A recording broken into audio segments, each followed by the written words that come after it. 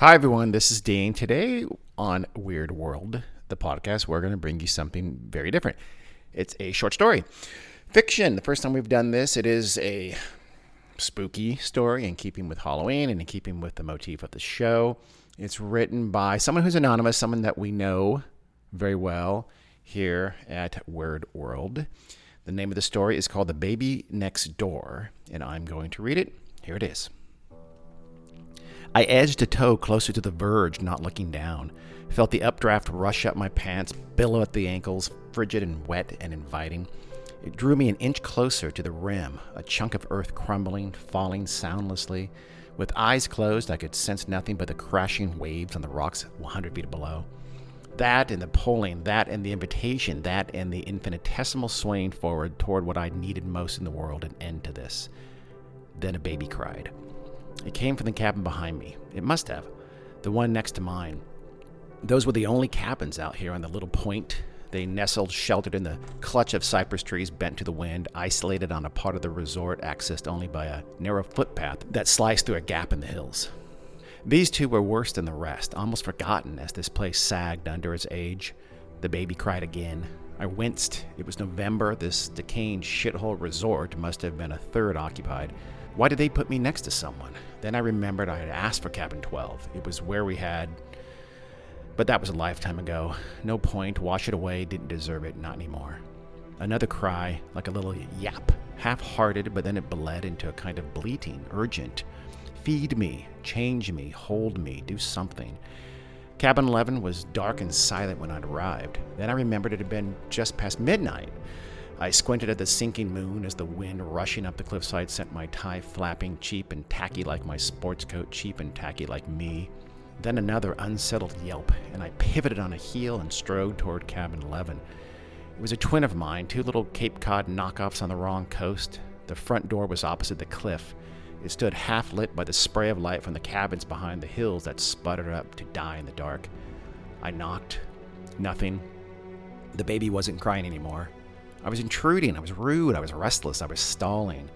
Typical. When someone like me made a decision to do the right thing, finally you could count on him to make a mess of it. I lurched away and was to the mouth of the 6-foot wide strip of dead grass between the twin cabins when the baby howled.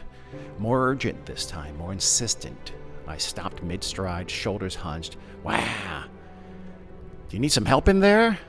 I said that at the same time I rapped the door. Stupidly, the knocking must have garbled the words. Can I help you with anything? Jesus listened to me, as if I could help anyone with anything, as if I ever had. I can never know why I tried the doorknob then, just like I can never know why the door was open and why I pushed it 3 inches from the frame and leaned in. The bathroom door on the right was closed. It was a straight-shot little hall like mine, so there'd be a closet behind the door on the left. The hall would open to a kitchenette on the right and the bedroom beyond. But it was black back there. Pushed the door, swung easily, opened wide. Hello? A step, ear near the shut bathroom door, but nothing. Is anyone here? But I knew someone was. I knew there was a baby crying for help, as if I could help it, but I've said that already. Then came a plaint, less than a cry, a little gurgling, needful noise of the defeated, as if giving up, as if realizing the man it cried for was worthless, was a mistake, might do more harm than good. Like a last rattle, like a sad, understanding moan, like a surrender. I stepped into the dark and saw a shape in the center of the bed. Though I knew where the light switches must be, my hand wouldn't do that. Instead, I swept open the vertical blinds across the sliding glass door that looked onto a tiny patio, and then the edge of the cliff 50 feet beyond. The half-moon shine was all I could bear. What if... Wah! Louder now, hopeful now. I pressed my knees to the foot of the bed and bent down. The baby took shape. White little chubby face with sprigs of blonde hair, a blue onesie snapped up to the throat. It fussed on a puke green bedspread, then opened its little mouth in a big black hole and hollered a demand. This time a screech, this time a shout. Then, just as I began to reach down, the water in the bathroom spurted into the basin. I jumped, turned, froze. No idea how long I stood there looking at the closed bathroom door as the water crashed into the sink.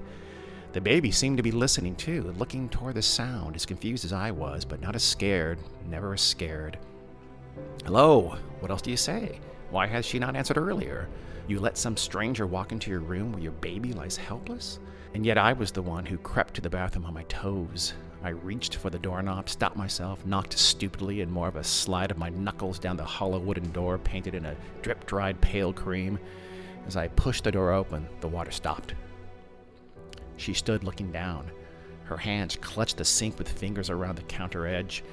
White-knuckle grip so tight it stopped her hands shaking, but her elbows quivered as if she was straining to keep the sink from shooting up through the ceiling. And I saw it right away. I saw it in her face because I had seen it in mine. She was at the end. She was hanging on. She was slipping. I knew the feeling. You try to concentrate, but you lose it. You lose sight of the things that had anchored you. Faces, mannerism, tics of those you knew. And then the names dissolve. Can't squeeze them out, can't force them up. It's as if everyone you knew changed their names and faces while you slept but didn't tell you.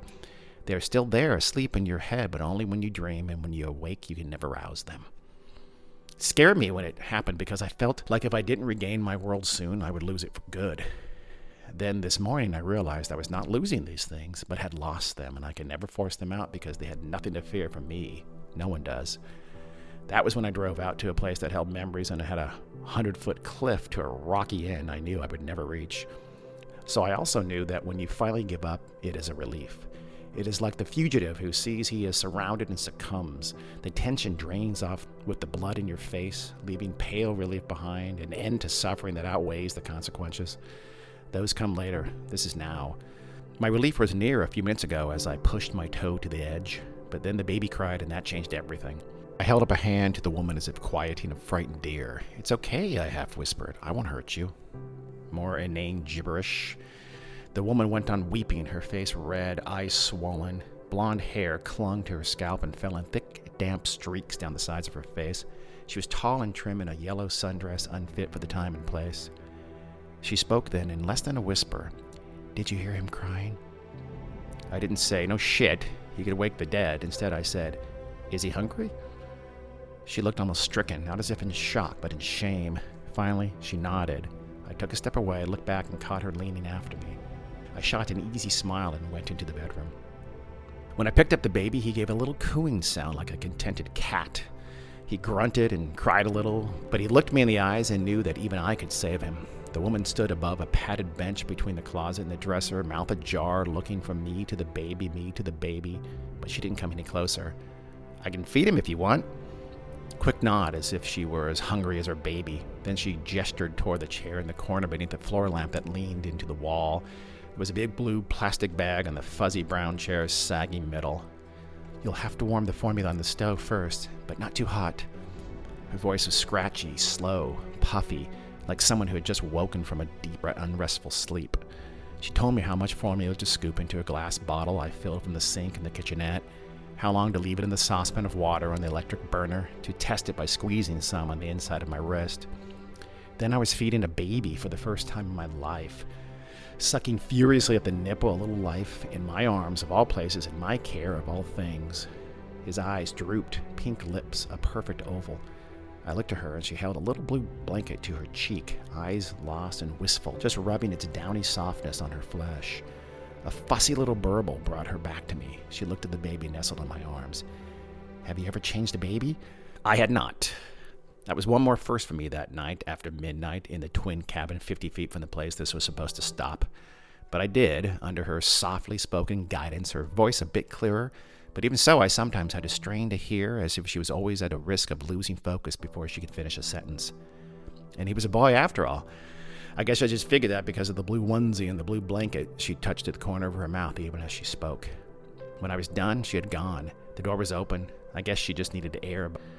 I don't remember leaving the baby on the bed and going to my own cabin, but I must have. I have gaps. I have blank spots. But I must have, because my next memory was waking from unsettled sleep sometime short of dusk to the sound of crying. I knocked, no answer, and walked in. The baby was in the middle of the bed where I must have left it.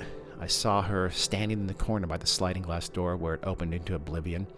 She held a shivering hand over her mouth, blue veins bulging like living things creeping beneath the skin. Her index finger beneath one eye and thumb beneath the other pulled her flesh down, making her eyes bug out as she stared at the baby. The room was still lit only by the fading moon, but I saw the blue bag with bottles and formula and diapers in the shadows on the ratty chair. I nodded at her as if that said everything. When I drew near at the corner of the bed, she squirmed against the corner as if she might ooze into the wall. It's okay. I eased by her sideways, hands up to say she could trust me. God, if she only knew me. No, better still, if she'd only known the woman I had spent those happy days all those years ago, had asked her if I was trustworthy. That woman would have loosed a jagged little laugh and a warning gaze. But this woman let me pass by and seemed tamed by my dumb half smile as I moved by. I'm sorry. This was after I had the bottle in the baby's mouth and he had slowed from ravenous slurping to an easy suckling. She had the little blue blanket and slid it across her cheek now and again with vacant eyes as if she didn't even know she was doing it. You have nothing to be sorry about. Was that me? It didn't sound like me. I've heard of postpartum. You don't have to. Yes, she said in a quick, clipped voice the first time her tone was anything other than far away. But that doesn't make it feel right. It's nothing to be ashamed of. When she looked in my eyes then, I realized it was the first time she really had, directly, as if seeing me for the first time. You're very kind. No, I'm not. You are to me. To him. I couldn't speak, so the baby spoke for me with a little coo as he slid his lips from the nipple and looked up at me. Behind my stupid grin was one thought. What the hell am I doing? But I didn't want him to feel that, and if I'd known then what a difference that was, hiding the truth from the innocent, if I had known then what a sea change that was for me, I might have plopped him back on the bed and walked out toward the cliff. I thought we'd be safe here, she said, looking out the sliding glass door toward the cliff, then back to me, far away again. Her blonde hair still hung damp and dark as if she hadn't showered in days. I thought here these feelings would go away. They'll pass, I said, and then she gaped at me like I had just told a filthy joke. So I scrambled, I avoided, because that is the one thing I've always been good at. I thought I'd be safe here too, for as long as it took anyway. As long as what took? But the instinct to evade escaped me then, and I said, as long as it took to clear out a wasted life. Why? Because I've lost everything. Not everything, she said. Everything. My knees bent of their own accord, and I slumped to the foot of the bed. A stray ray from a dying moon caught the woman's face as she tilted her head. Why did you come here? She asked. I smiled. It was meant to be one of those sardonic smiles, I think they call them, or maybe a wry smile. It was meant to convey hard-earned wisdom, but I could feel it on my face, and it must have looked only sad and ragged and fake. A hoax smile, a kind of lie. When you have no future, you look to the past. I looked beyond her toward the cliff, but then the baby reached his tiny hand toward my face, and I looked down. My smile then was the truth. We used to vacation here in better days, my wife and I. You never had kids? She seemed to study me. 30-something, but aging years from months lately. Sunken eyes, a grisly shadow over the bottom of my face. I was pissed a little then because I thought she must have known the answer to that I would never count my legacy in trillions the way she would, and that she let it go without so much as a head shake proved me right. So you're what, hiding out here? I guess so. This time the baby's hand came up higher and graced my chin. I made a little kissing sound like he would be to a puppy. No one could connect this place with me. It was too long ago. No one will find me here.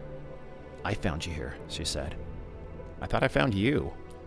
She moved a step closer, then another, as close as she had ever been. I grew up here. My parents used to... Anyway, now I guess we can't ever leave, at least not until... Then the baby gave a kind of groan and made a pained face. I shook my head, looked up, and she was gazing at him longingly, needfully, but she had not taken another step closer. He needs to, but I knew, and I was already putting the baby on the shoulder and tapping his tiny little back. My fingertips rattled his spine beneath the cotton, then he let out a monumental belch and gurgled softly, lying his head on my shoulder and nestling in close to my stubble cheek. When I awoke, I couldn't tell the time, and even when I figured out where I wasn't sure how long I'd been there. I wasn't even sure I had ever been there. How could that be? How can you ever be lost if you were never found? But I was found, wasn't I? Then I lost that thought and stepped outside. It was still not fully light, and I stood at the sliding glass door alone in my own cabin, face flush, teeth gritted, eyes wide, staring out toward the cliff in the twilight. Somewhere waves broke, but I couldn't see it, and if I kept my eyes closed as I ran, I would never see it, and that would make it so much easier. Psych yourself up, like standing at the water's edge before you rush into the cold ocean. You count, first upward, but that might never end, so you restart at 5 and count down. 2, 1. I closed my eyes and raced toward the cliff. My foot hit a rock 20 feet out and my ankle almost gave, but it held, lucky me, and I ran on. Then something hit me, almost a physical force. Something between me and the cliff pushed and pulled, and my feet skidded to a stop. I threw my arms back to balance and banged open my eyes. Looked down, see my toes at the edge of the crumbling soil and stone, hear the waves crash the rocks, those unfathomable 100 feet below. The next time the baby next door cried to wake me, it was fully light. Little red digits on the cheap clock blinked 1:13. That didn't seem right. Had the power gone out and come back on? I went over and fed and changed him as she watched, almost impassive now, almost expectant. We smiled and chatted and parted. Then again, a couple hours later. Later still, I went over and lightly tapped on the door to see if she wanted to get something to eat. She must be starving. I was. I whispered where the door met the frame. But she didn't answer, and I didn't press because she probably wanted the baby to sleep. I drove into town intending to get lunch at a seaside seafood place my wife and I had discovered all those years ago. We shared oysters and realized we both hated oysters, no matter how much butter you smothered them in. But I knew my card would be declined, so I bought a fast food burger with spare change fished from the bottom of the center console and ate in my car. I was still in my car when the yellow streetlights began to buzz and warm. Looked around and saw I was in a little parking lot beneath a row of Monterey cypress that lined a little park I didn't remember. It must have been hours, but we've been through that. I have gaps, I have holes, and things get lost in my head. I was back in my cabin. It was dusk. I found myself staring through the window toward cabin 11. Dark and silent, curtains drawn. It was a moment before I realized I was waiting for the baby to cry. It was a moment more before I realized I was hoping for the baby to cry. I went to the sliding glass door and I looked out, squinted. Was that? There was a shape out by the big cypress whose roots clutched the edge and shot through gaps in the stone to dangle over space. Something that blurred into the darkening background, the black ocean beyond, something that subsided with the setting sun. Was it her? What else could it be? Well, it could be nothing at all, because remember who was telling you this. It could be a delusion fashioned to fill the gaps that plagued me. Because when I rushed out the front door and circled around my cabin, there was nothing beneath the big cypress. Still, I closed my eyes and pushed my toe toward the fall, though this time I held my hand against the cypress tree. Then a bit further, then just my fingers touching bark. Then I felt nothing beneath the front of my foot. I opened my eyes and looked down. And again there was a shape. Or there seemed to be, but you just don't know. Something sprawled at the bottom of the rocks as the night took over and darkness washed in with the waves.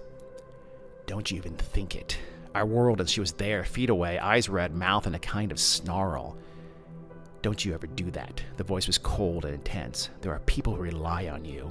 I shook my head and held out my hands. Please don't. No one who ever relied on me came out unharmed. Well, too bad. Spittle bubbled on her lip as she swiped it away with a narrow wrist. Too late. You don't understand. There are people who want to talk to me. Bad people. You're better off without me. Promise me. I hesitated. Promise you what? Promise you'll never do what you keep coming out here trying to do. Stop it. Like I said, your promise. It must have been the muddle in my head, but it sounded like a particularly massive wave smashed against the cliff face below just then. I shrugged, nodded, said, I promise, in a choked voice that had to betray I had never kept a promise in my life. Then it was time to evade and avoid again, so I asked, does the baby need anything? She didn't answer. She looked down. He must be hungry now. She looked back toward cabin 11, but still was silent. Where's the baby? Sleeping, but she looked down again. I said, let's go see if he needs anything, and I hurried toward cabin 11. I went in first, and when I saw the baby lying on the bed, my heart stopped. But then I scooped him up, and he was warm. Then he jostled in my arms, and his eyes opened, then he smiled.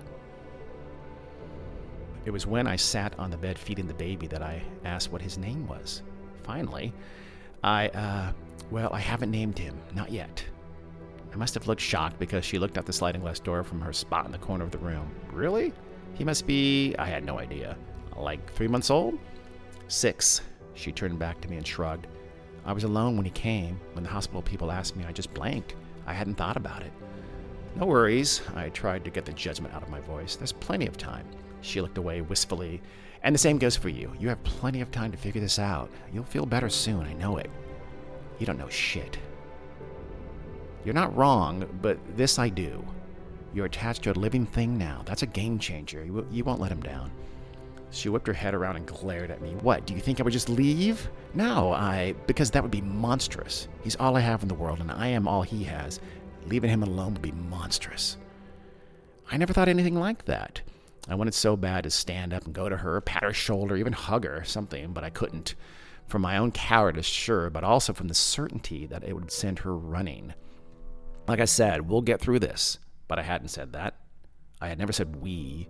You and me, a single mom with an unnamed baby and a broke-ass loser with a target on his back. Can't lose. I smiled long enough for her to turn and see it and feel emboldened, but she didn't.